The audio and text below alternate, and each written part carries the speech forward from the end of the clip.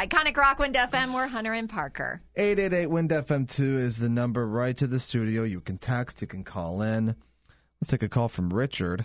Good morning. Did you ever run the story about the guy who sold a car and tried to trade it into the same dealer?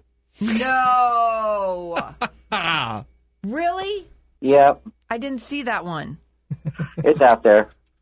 Yes, he is. He Yeah, is he is out out there for doing that. Man steals car. Oh, Lake City, man. Lake City? What are we doing? How did I miss this? Yeah, well, Monday, Lake City Police, stolen vehicle, officers spoke to employees. The individual came to the dealership attempting to trade his current vehicle for a new one.